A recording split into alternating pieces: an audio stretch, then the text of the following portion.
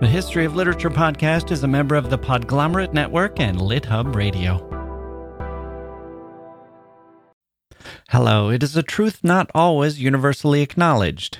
When girls are educated along with the boys, women end up reading as much or more than men.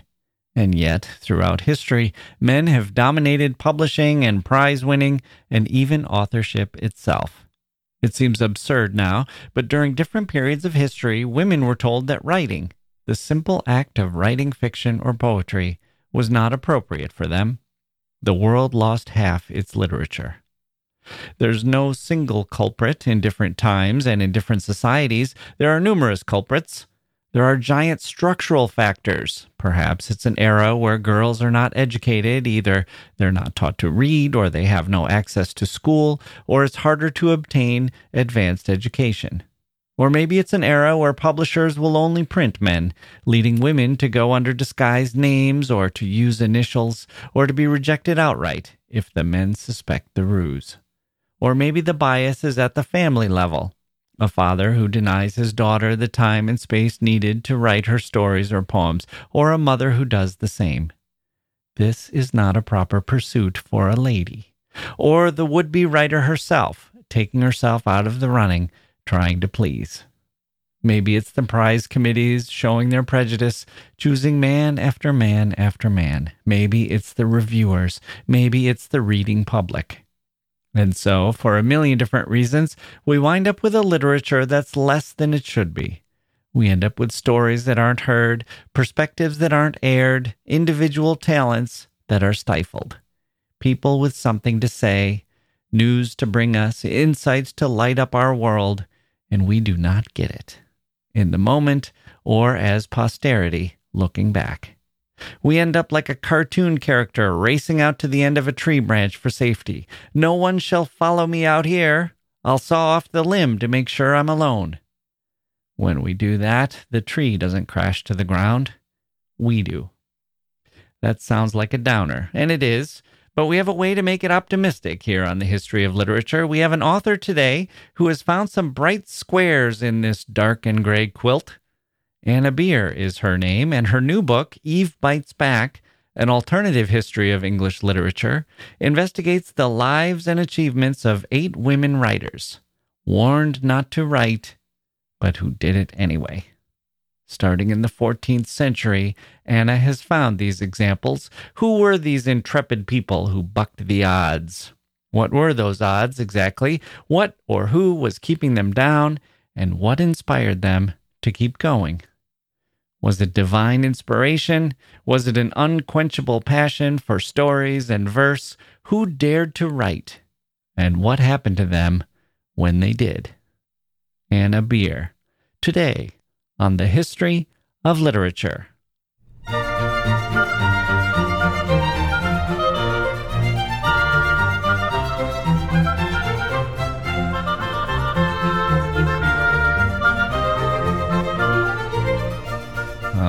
Okay, here we go. Welcome to the humble little podcast. I'm Jack Wilson, finally wrapping up my October. It's November 14th for all of you, and October 45th, 2022 for your humble podcaster. I really pushed it this year to prolong my favorite month, October, and man, this has worked out better than I expected. A real cheat for me. I upped my October intake by 50%. And November has already indicated that it doesn't mind a bit. It's going to take me in and let me start on the 15th with everyone else just in time for Thanksgiving. It even suggested that it didn't mind me getting out of its hair for a while. It's a busy month. It appreciated having a little bit less to do, one less person to worry about. So on we go. Eve Bites Back with Anna Beer. This is a fun one. I'm tempted to just run the conversation. I think you get the idea. Women who were stifled at different periods in history, but women who wrote anyway. Damn the consequences. Maybe I'll tell you who's in the book so you get... You know what? You should go buy the book. Sometimes you hear these episodes and you think, I know you do this. You hear the episode and you think, okay, well, now I don't have to read it. I heard all the ideas in the conversation with Jack. Well, this is not that kind of book. This is a book where the episode And the conversation in the episode is just to whet your appetite, because the book itself is like an exquisite 8-course meal.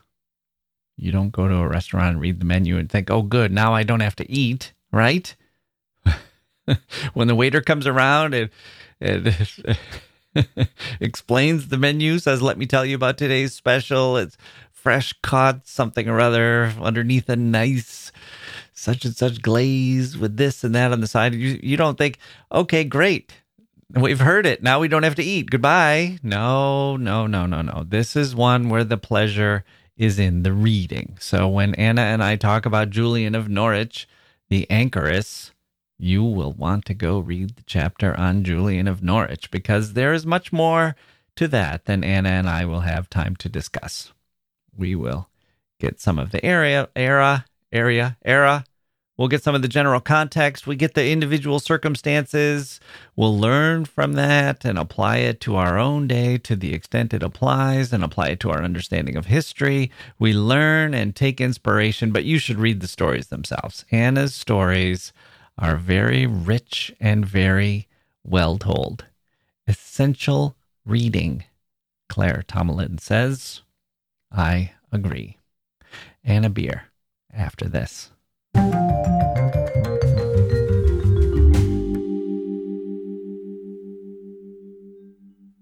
Hey grown-ups, the Cat in the Hat Cast is a new podcast from Wondery, perfect for the whole family.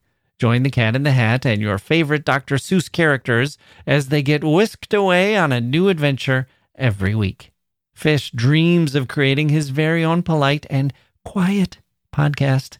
That is, until he gets a surprise visit to his Fishbowl podcast studio from the Cat in the Hat himself, and it becomes very clear that the cat has other plans for the podcast, and those plans are the opposite of quiet. The cat may be disruptive, but it turns out he's also a great help to get Fish out of all kinds of predicaments.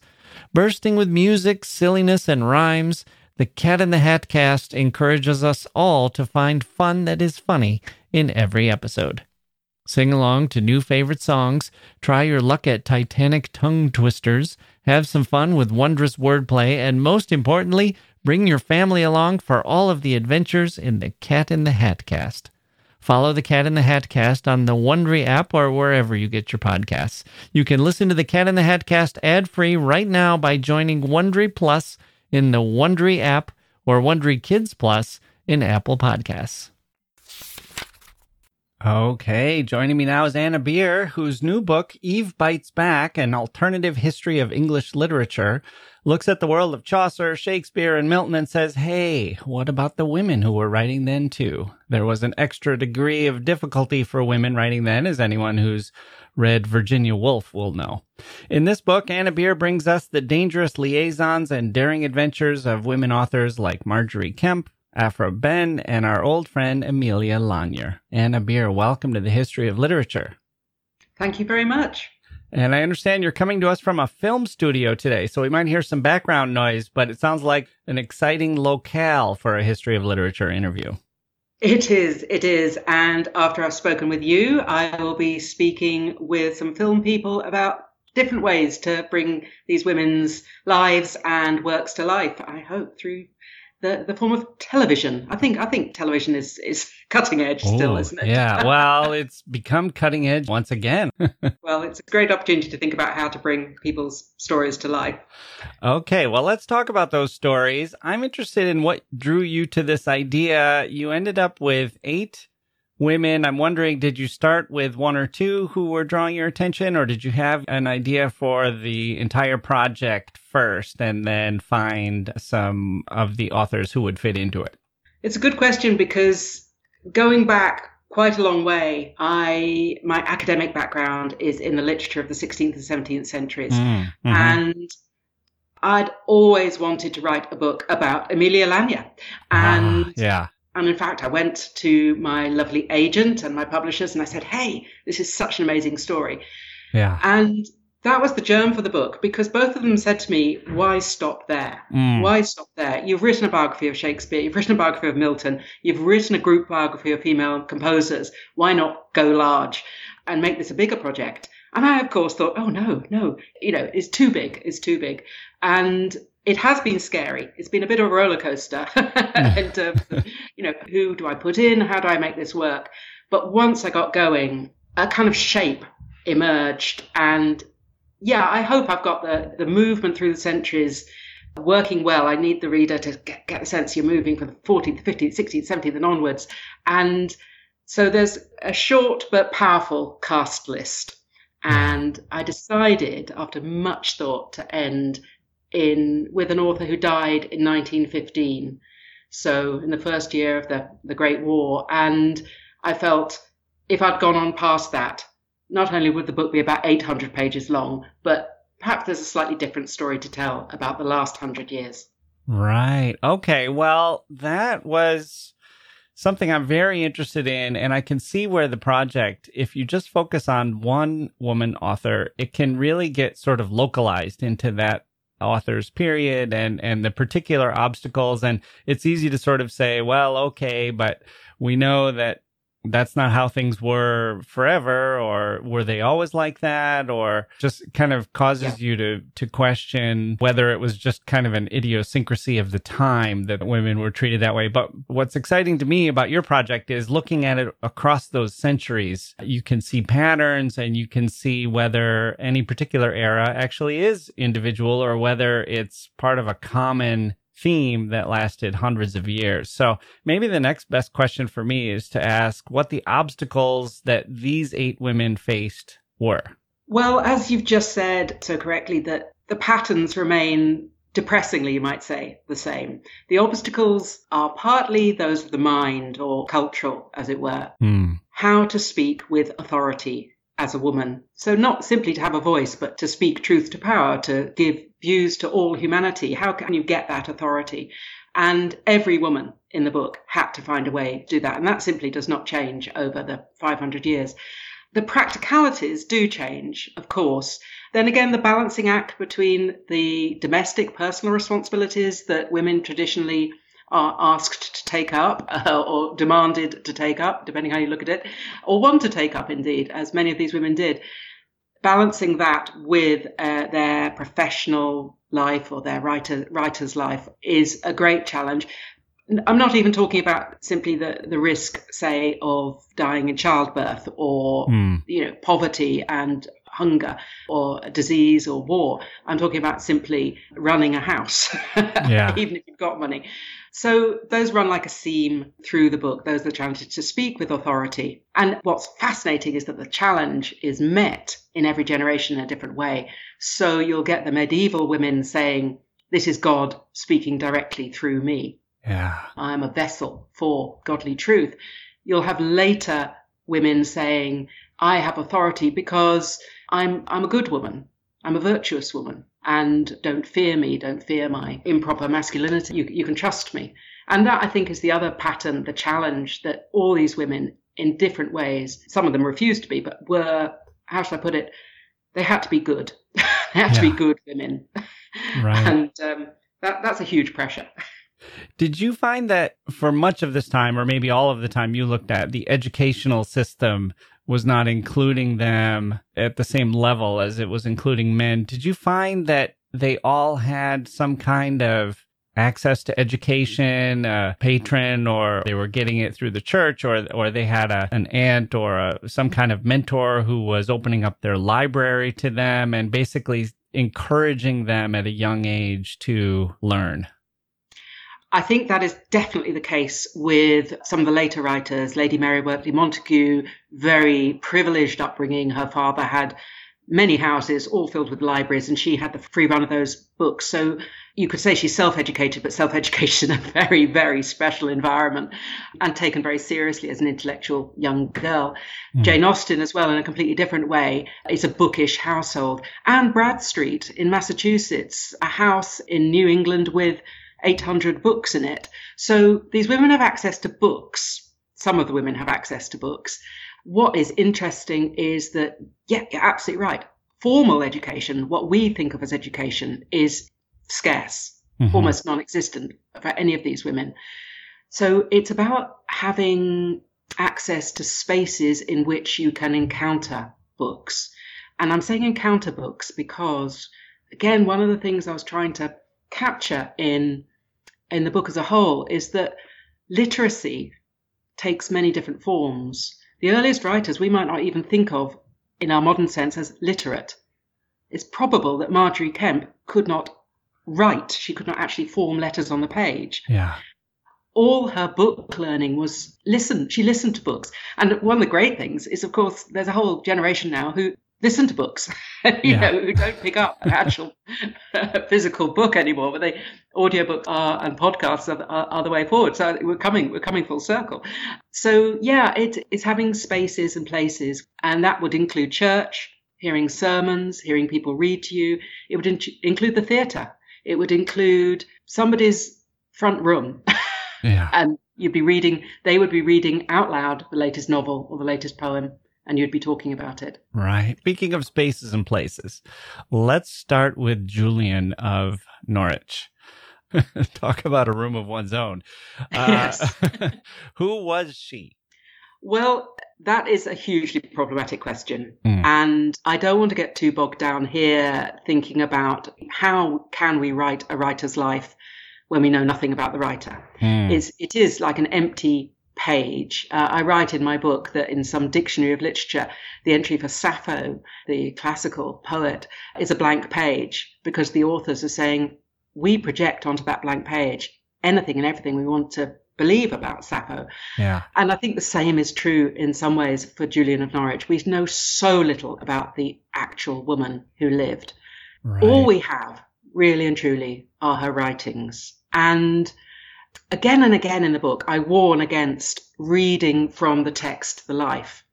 Aphra Behn writes about sex work, so therefore she was a sex worker, or, these very, clunky, banal ways we look at a literary text and map it onto the woman's life. But in Julian's case, I think simply knowing she was anchoress, that she was locked into this small space.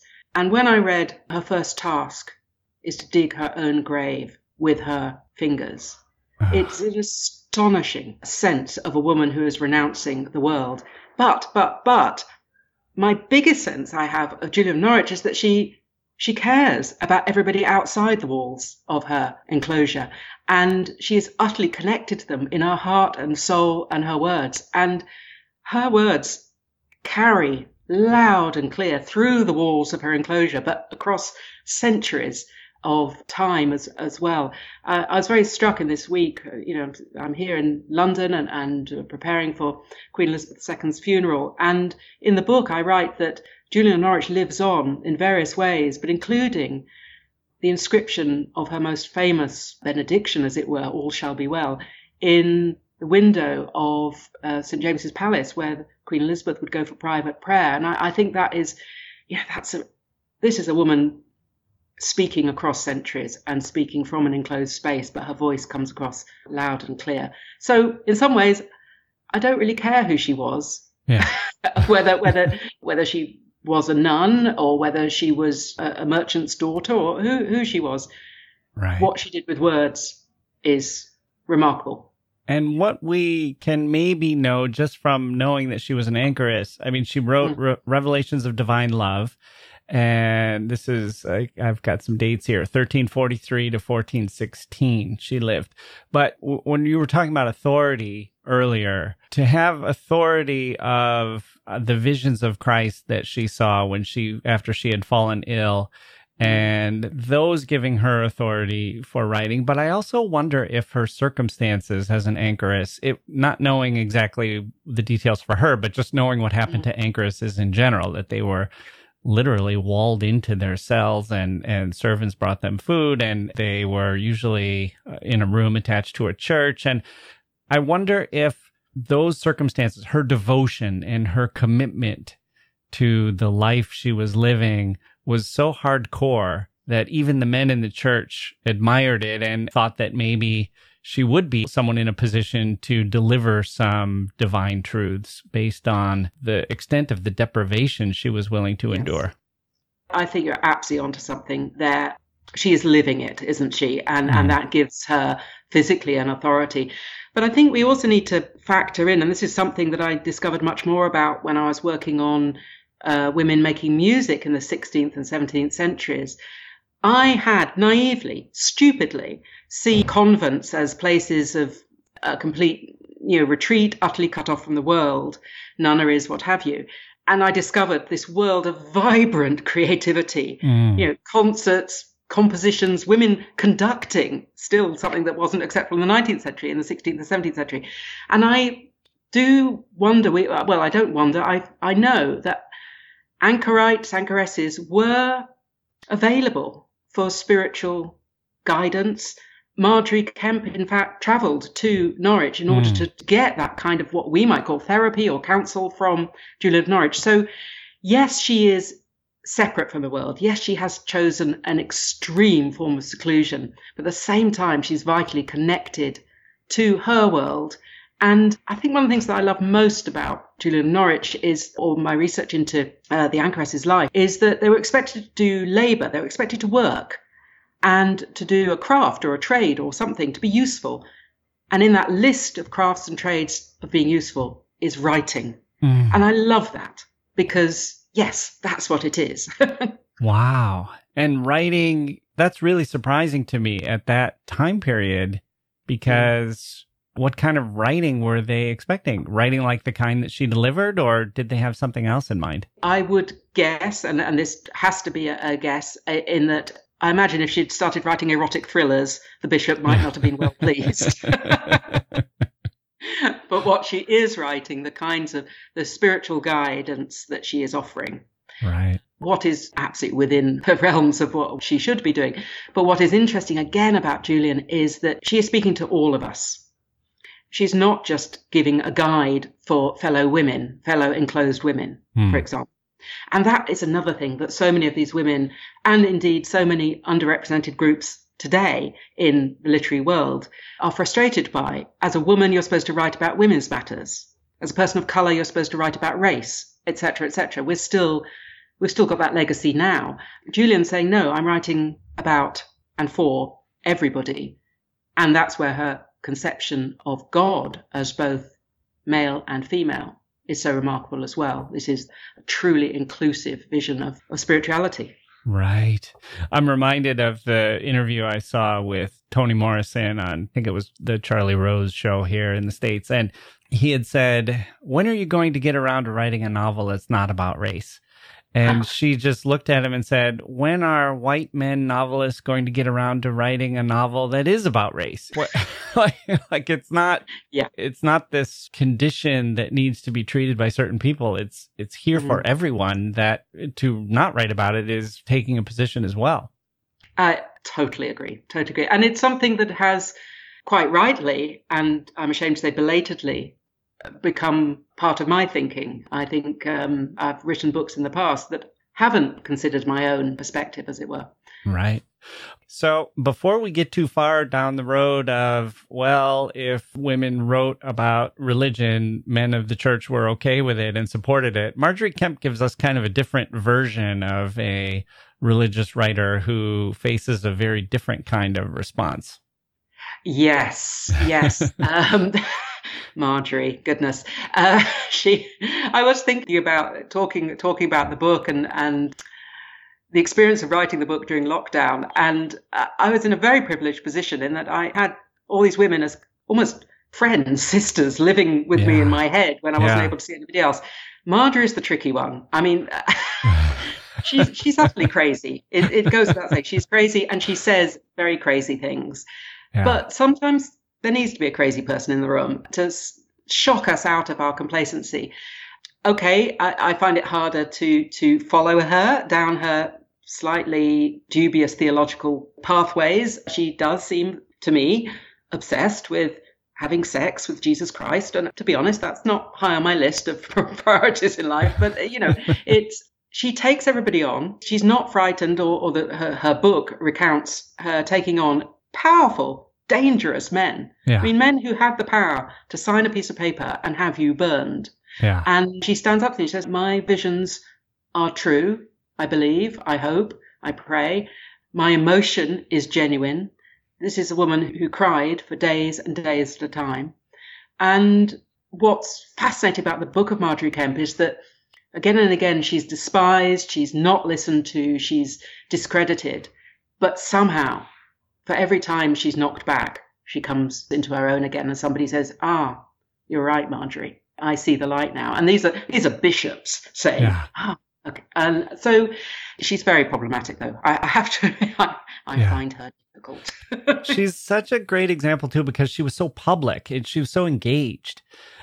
Often we think of a brave writer as somebody who is essentially living at home in their study, but they're writing brave things and taking on risk, but only after the manuscript is sent out and published. And then at that point, the physical danger maybe comes to her. But she was someone who she was arrested, she was accused of heresy, but it was all face to face. Yes, absolutely. And add in her pilgrimages as well. Yeah. And there's no point in concealing the fact that traveling is in my blood. I love it. And I was drawn to Marjorie in part because the more I found out, these journeys she undertook, quite apart from the spiritual benefit that she would receive from going to Jerusalem or Santiago de Compostela or indeed Bridlington, these are arduous journeys. She's doing them into her 60s. And they're not just arduous, they are genuinely dangerous. We take for granted so much of the infrastructure. I mean, I'm not just talking about engines and mechanical forms of travel. It's not just the miles she had to walk, but darkness, wolves, bandits, rogue mercenaries, just thieves are at every turn. And also being in a strange country and being completely vulnerable, not speaking the language, not knowing where she can stay, not knowing where she can lay her head. And yet she keeps going. And I secretly, or not so secretly actually, I wonder if that's what drove her as much as the spiritual quest that she was on, the power of the visions.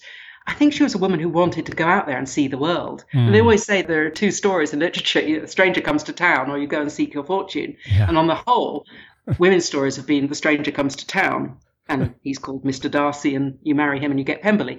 But with Marjorie, she takes the go and seek your fortune narrative and absolutely makes it her own. But in the end, she does come home. And one of the most touching lines I find in her book is that her friends still loved her when she came home. It's a beautiful quietness to it after all the frenetic activity. Yeah. The two plots of a stranger comes to town or someone goes on a journey, they're actually the same plot, just told from a different point of view. It would, Absolutely. Yes. It would be interesting to hear the point of view of the people in the town that Marjorie Kemp was visiting. I'm guessing that we would have quite a different picture of it, but it's fantastic that we have her recounting of it, which is even better. Although I never figured out why in her book, Marjorie is described as the creature. Was that, well, do you know why that was? I cannot say exactly why the creature, except as an act of humility or gesture towards humility. Just one of God's creations.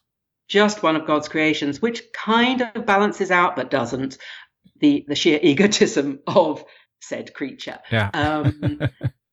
And there's so many games that book plays. And it's interesting that you mentioned, she is referred to always in the third person.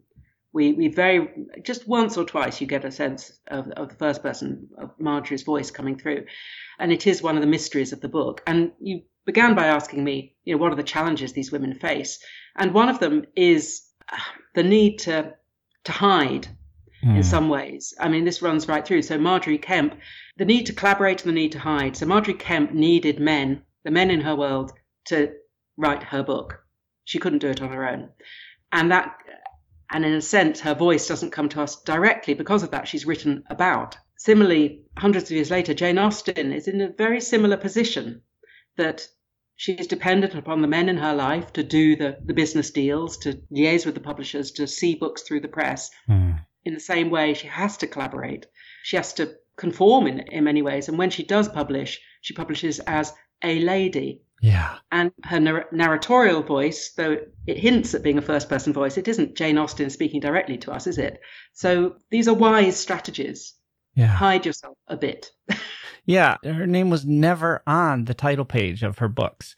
And Correct. Even after she had the success, they would say, by the author of Sense and Sensibility, yes. and just by a lady. And it was almost like the stigma of being a woman writer was so strong that it was just sort of, I guess the idea was, well, why would any self-respecting woman sully themselves by putting their name on their activity, which we still kind of scorn, that this is not something a woman should be doing.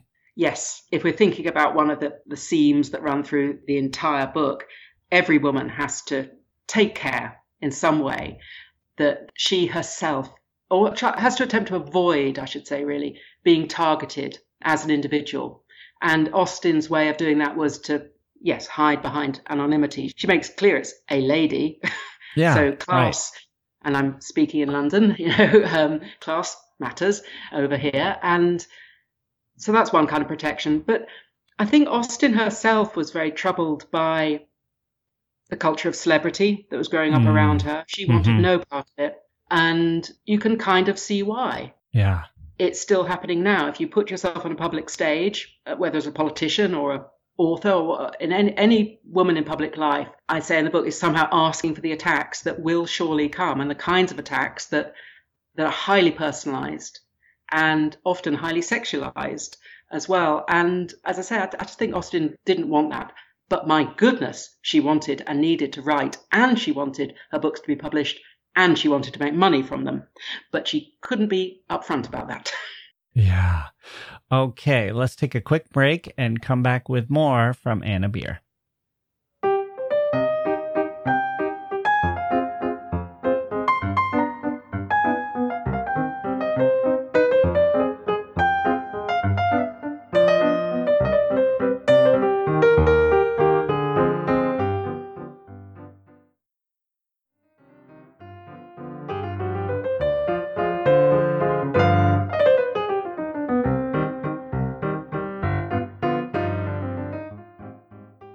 Okay, we are back. So, Anna, we've talked about Jane Austen. I don't think we'll have time to talk about all 8, and I do want to leave things for our listeners to discover in your book. Do you want to choose one of the others, or should we keep talking about Jane Austen? Oh, so many to choose from. I'd love to talk about Mary Elizabeth Braddon, the final author in the book. I see a nice transition from Jane Austen when you said she did want to make money from her books. Yes. Braddon made a lot of money from her books. More than 80 novels. Yes, indeed.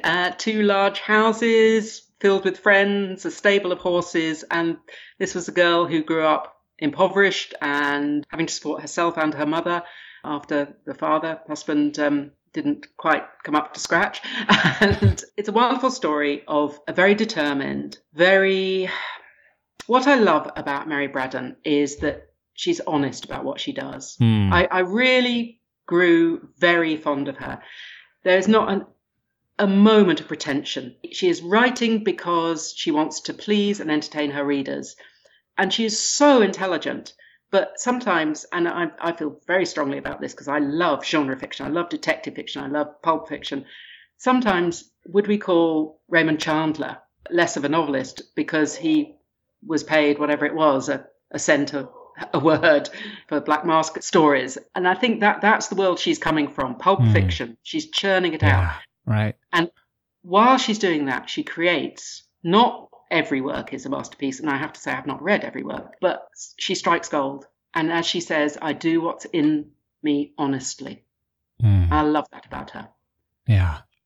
Well, once women were able to get, and girls, I guess I should say, were able to get access to education, they quickly became great readers. And to this day, one of the troubling things when you look at websites that keep track of the number of men who review books and the number of books by men that get reviewed as opposed to books written by women is that it really doesn't line up with the fact that more women, there's a greater percentage of readers are women than men. And what I love about the example of Mary Elizabeth Braddon is that it's where we see the marketplace is kind of speaking and saying people are buying these books and they're reading these books. And so you kind of can't ignore that. You can't, kind of takes us away from this idea of, well, maybe there were a handful of geniuses like Jane Austen who were lucky to have a supportive family, and we probably lost a lot of good books that could have been written by women who didn't have that kind of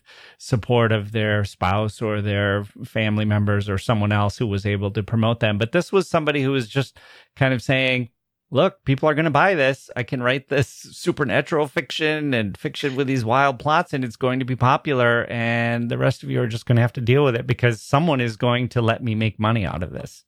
Yeah, absolutely. And don't forget that she's also translating Flaubert. You know, she does an English version of Madame Bovary. This is a woman who is very aware of her reader. She critiques the work of other novelists, saying, you know, why aren't they giving strong female protagonists? My readers want that. What she also picks up on brilliantly is she is a lightning rod for fears about women's reading. You say women read more. I mean, this is a huge cultural debate that's still going on now, as you say, but there's a huge anxiety about women reading novels. I think I quote in the book something about, John Ruskin saying, don't let your daughter read novels. And there are lots of... they'll get ideas. They'll get ideas. They might be, erotically aroused. They will drift off into a world of imagination. They'll become frivolous. The list was endless of why girls, particularly girls and young women, should not read novels. And what's intriguing about that is that, well, there's so many things I could say about that. One of the things that I am occasionally asked by people who say, but, we've got Jane Austen. When I say, why bother writing a book about women writers? Aren't they absolutely mainstream? And I said, well, yes, in many ways they are. But at exactly the moment that Jane Austen becomes a novelist, exactly at the tipping point at which more women start being published as novelists, the novel itself is degraded from it's starting to be seen as trash, as pulp, or whatever we want to call it. And you just see this every time women actually get a foothold in any arena, then that arena is pushed off the pedestal, as it were. So I have slightly wandered away from the point, the very valid point that you were making. But what Braddon understands this world is the world that Charles Dickens understood brilliantly as well, but in a much more egotistical. And actually, to me, I think Braddon is the better writer, which is shocking to say. But I think Dickens is truly great, but Braddon, I would say the same thing in some ways about Shakespeare and Christopher Marlowe. Christopher Marlowe's plays are indestructible. Give them to an average theatre company and you'll still get a good night out in the theatre. Give one of Shakespeare's lesser plays to an average theatre company and you're going to have a worthy but not great night out in the theatre. And I think the same is true of some of Dickens's books. We prize them too highly because of the works of genius that he has written. Whereas Braddon just did not know how to do a dud plot. I mean, she was so consistently good. Now, had she turned herself into a brand in the way that Jane Austen might have resisted?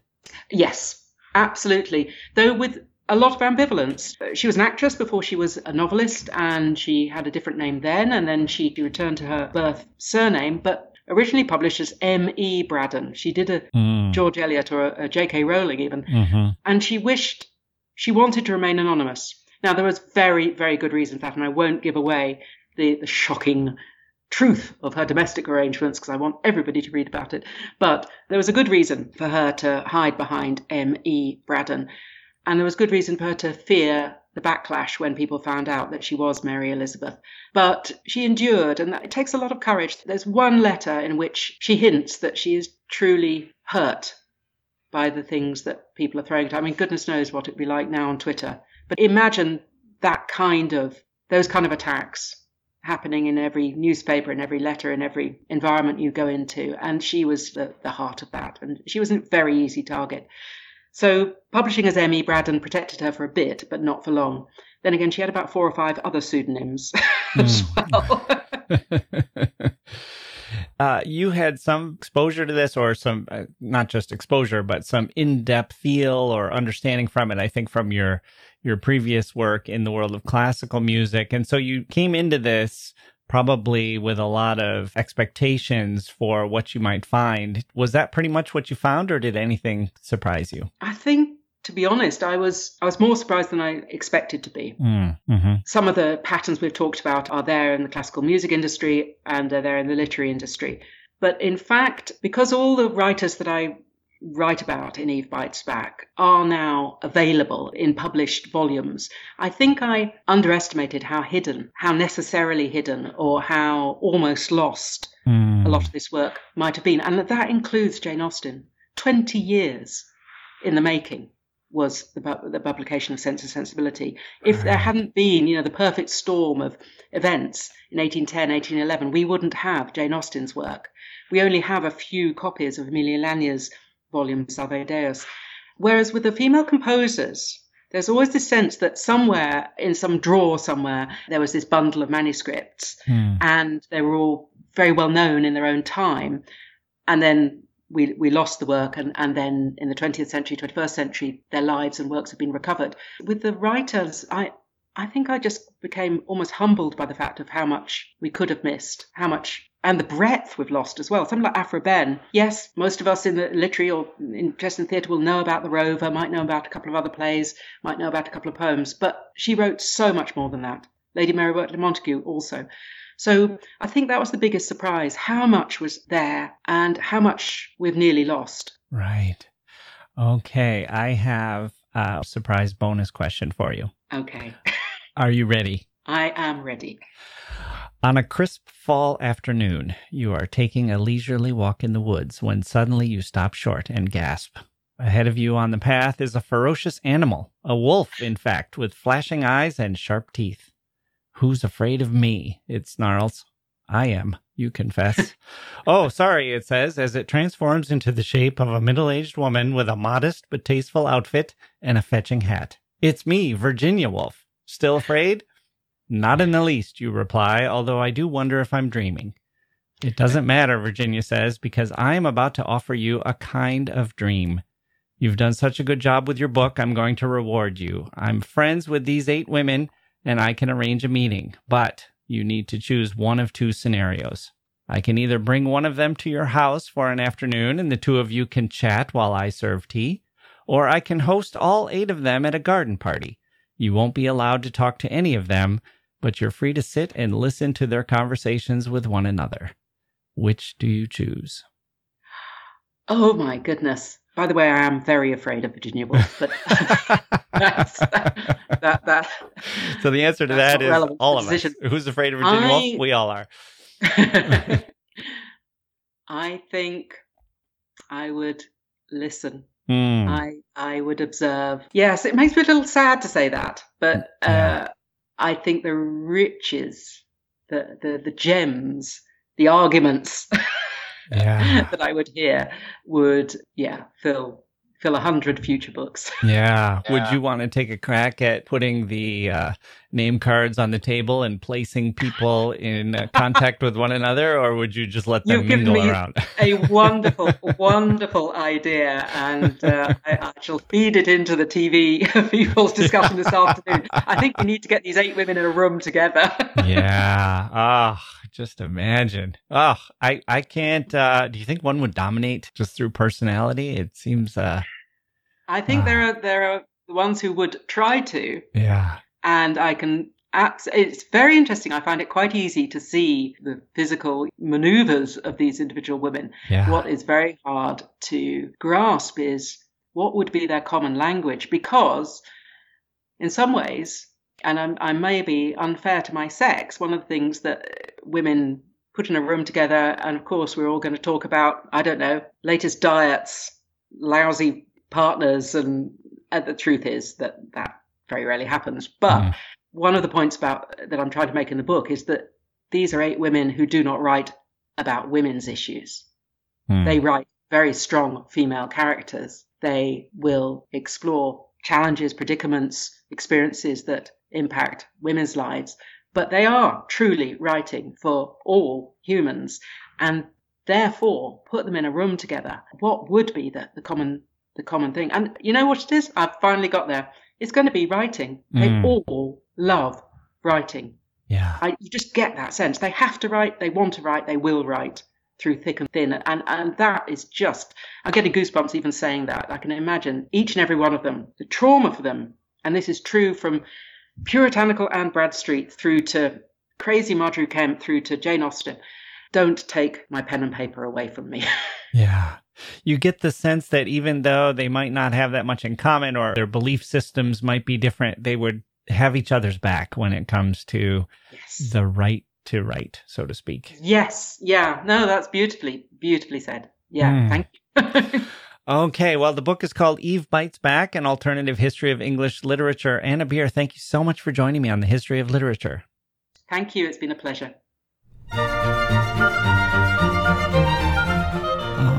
Okay, there we go. That's Anna Beer. My thanks to her for joining me today. Eve Bites Back is the book. The title is a good one if you don't look too hard at it. Eve Bites Back. Did anyone bite Eve? Eve bit the apple, and then did somebody bite her? Metaphorically, I guess. She was unjustly accused for all these years, blamed for something that was not really her fault. Biting back. I guess she's biting back against that. Okay. Moving on. We have some good episodes coming up, people, so please do subscribe, etc. We're steaming toward 2 million downloads this calendar year. It looks like we might fall a little bit short, which is okay. It was an ambitious goal. You may recall at the outset of this whole thing, I wondered if we would get to a million downloads total ever in 20 years. And now we cross that little bridge every few months, thanks to all of you literature lovers. I am in your debt. Who do we have coming up? Rabindranath Tagore. We'll have an episode on him. Mike Palindrome will be here again. I know, people, you miss Mike. Well, he's a busy guy, but he's going to swing by and talk some Jane Austen. It will be worth the wait. Kurt Vonnegut is coming up soon. There's a new book about him and his role in the environmentalist movement that is quite good. We will talk to the author of that book. And Laurie Frankel will be here for our old tradition, the Wednesday before Thanksgiving. Soup and Shakespeare expert Laurie Frankel, well, novelist Laurie Frankel, I guess I should say, here to help us launch a new project. It's all top secret, but all shall be revealed. It involves lots of past guests. I've been asking them a special question, and we're going to start rolling out their answers, including Anna Beer's answer. So if you're a fan of hers, if you enjoyed this talk, please join us for that one. That's coming up a week from Wednesday. Everyone, please join us for everything. How about that? There's lots of seats at the table and warmth and good company. I'm Jack Wilson, planning my Thanksgiving feast. If you couldn't tell, I'm Jack Wilson. Thank you for listening, and we'll see you next time.